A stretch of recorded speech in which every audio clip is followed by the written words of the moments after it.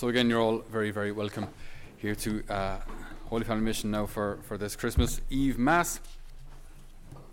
Ordinarily, when there's a lot of socializing, when people get to kind of discotheque kind of age, a very, very popular song back in the 90s, which hasn't changed and is still very popular today, apparently, is the song 500 Miles by the Proclaimers. I won't give you a full rendition of it now, but it's I would walk 500 miles and I would walk 500 more.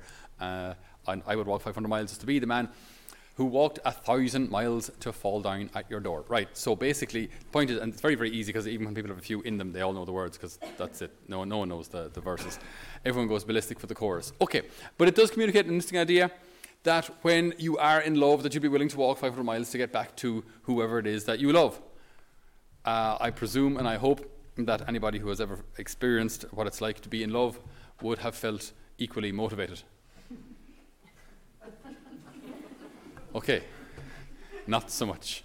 We'll work on that one later. There's also a movie out there called The Way Back, and it describes a Polish man who was living in Poland, and then the Russians invaded, tried to convince him, or tried to force a confession out of him that he was a spy. He refused, so he was sent off to a gulag, to a concentration camp in Russia. And then after a very short period there, decided that he had enough of this, I want to escape. So during a blizzard, then they managed to escape, knowing that the blizzard will cover their tracks, but it also means that you now have to leave during a blizzard. So you don't know where you are, you haven't got supplies, you have no vehicles, and they had to make the trek from Siberia down across the Gobi Desert. So you go from being froze to death to being boiled to death, and escape into India in order to get home, back to Poland.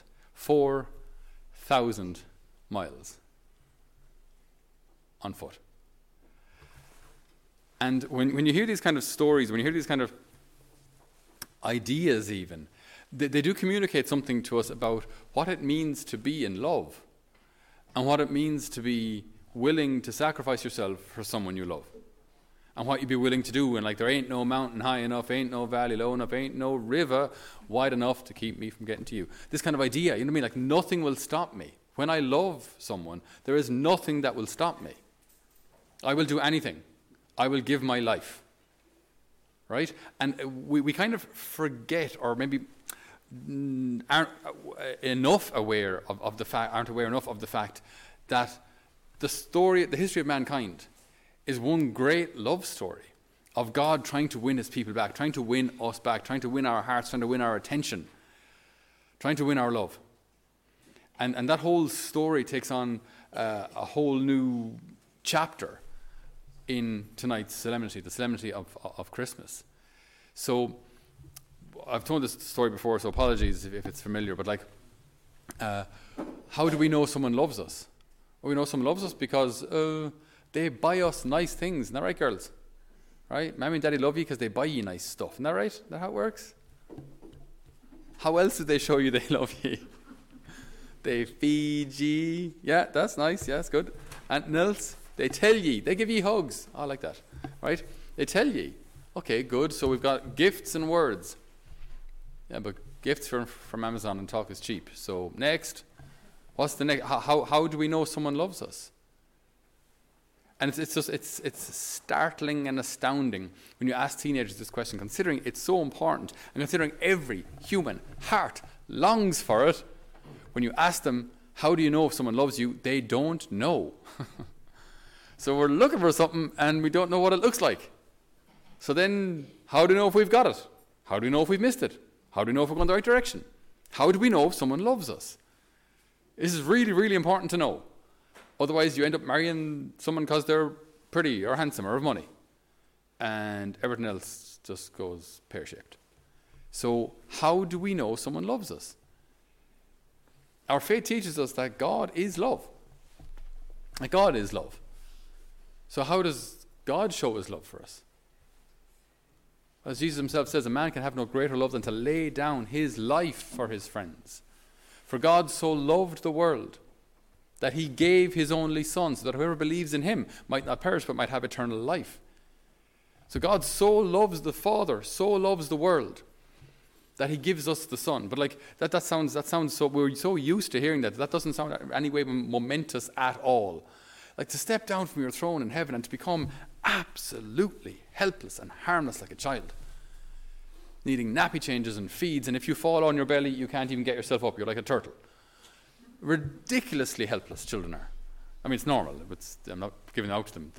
They're small. What can they do? But what I'm saying is, like, this is what God becomes like in order for us to kind of win our attention. Hello, you don't need to be afraid of me. I become a child. Absolutely helpless. But it doesn't stop there. Because this humanity, this human nature that Jesus gets, it's given to him, not just to say, I love you so much that I'll become a child, but I love you so much that I will sacrifice myself. So then this whole mystery of Christmas then leads us to the mystery of Easter. So I love you so much that I will die for you. But it doesn't even stop there. Because then the church continues with the presence of Jesus, so real and alive and with us that he leaves himself to us as food. So he starts in a trough and he ends up in, this thing is called a ciborium. Right? Ciborium comes from the word cibo in Latin, which means food. It's like a food dish. That's what it means. Right? It's a food dish given to us as food. So God, the Almighty, creator of all things, who knows how atoms and neutrons and things work because he designed them, becomes food for you and for me to show us how much we're loved. And all of this, like I say, it's all made possible through Christmas. If Jesus didn't have a human body, then he couldn't die on the cross. He couldn't die on the cross, then he couldn't give himself to us in the Eucharist. It's all linked. It's all one enormous, incredible love story. That he wouldn't just walk 500 miles to get our attention. He wouldn't just walk 4,000 miles to get our attention. But he'll step down from heaven to earth, which is much further. I don't know how much, but it's a lot. And he steps down from that throne to a stable out of love for you. Out of love for you.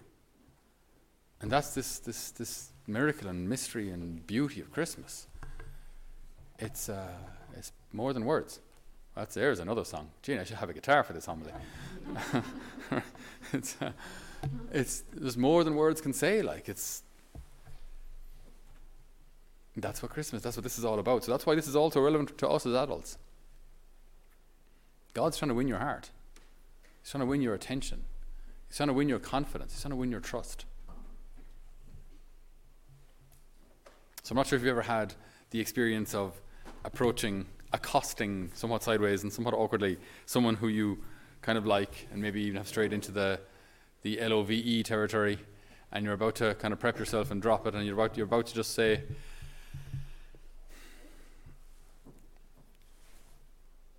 all right, look, I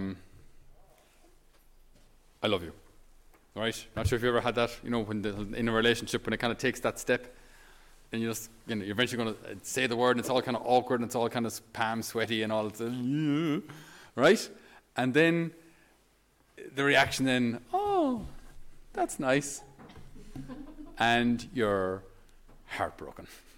That's nice. That's nice.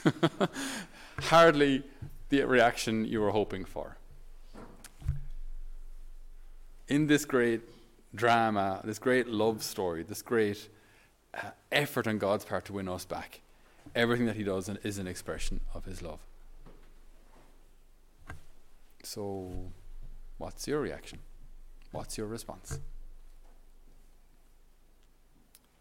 What are we willing to give the gift giver this Christmas? What's our reaction to the limitless efforts of God to win your heart? Only you can answer for yourself. No one can do it for you. I pray, that this Christmas, considering it's not just dark out there as regards the weather, I think a lot of people I've been speaking to recently were just describing to me that it feels darker in a different kind of a way. It feels darker in a just heavy kind of atmosphere. Even the Christmas shopping doesn't seem half as festive as it usually does. It's just kind of a heaviness out there. So do we believe that this guy is the light of the world, or don't we? And do we believe that it makes a difference, or don't we? Do we believe that this love story is aimed at me? And that if I welcome him in, that maybe something can change? Because the conversion of the world, the changing of the world starts at me. So tonight, let us maybe try and make a conscious effort during this Holy Mass to welcome Jesus in a new way into our hearts and into our lives. And to welcome this light, this consoling presence, this real friendship from a real God who really wants to win your heart tonight, that we might welcome him in, maybe in a new way, so that we can discover that our faith makes all the difference in the world. Amen.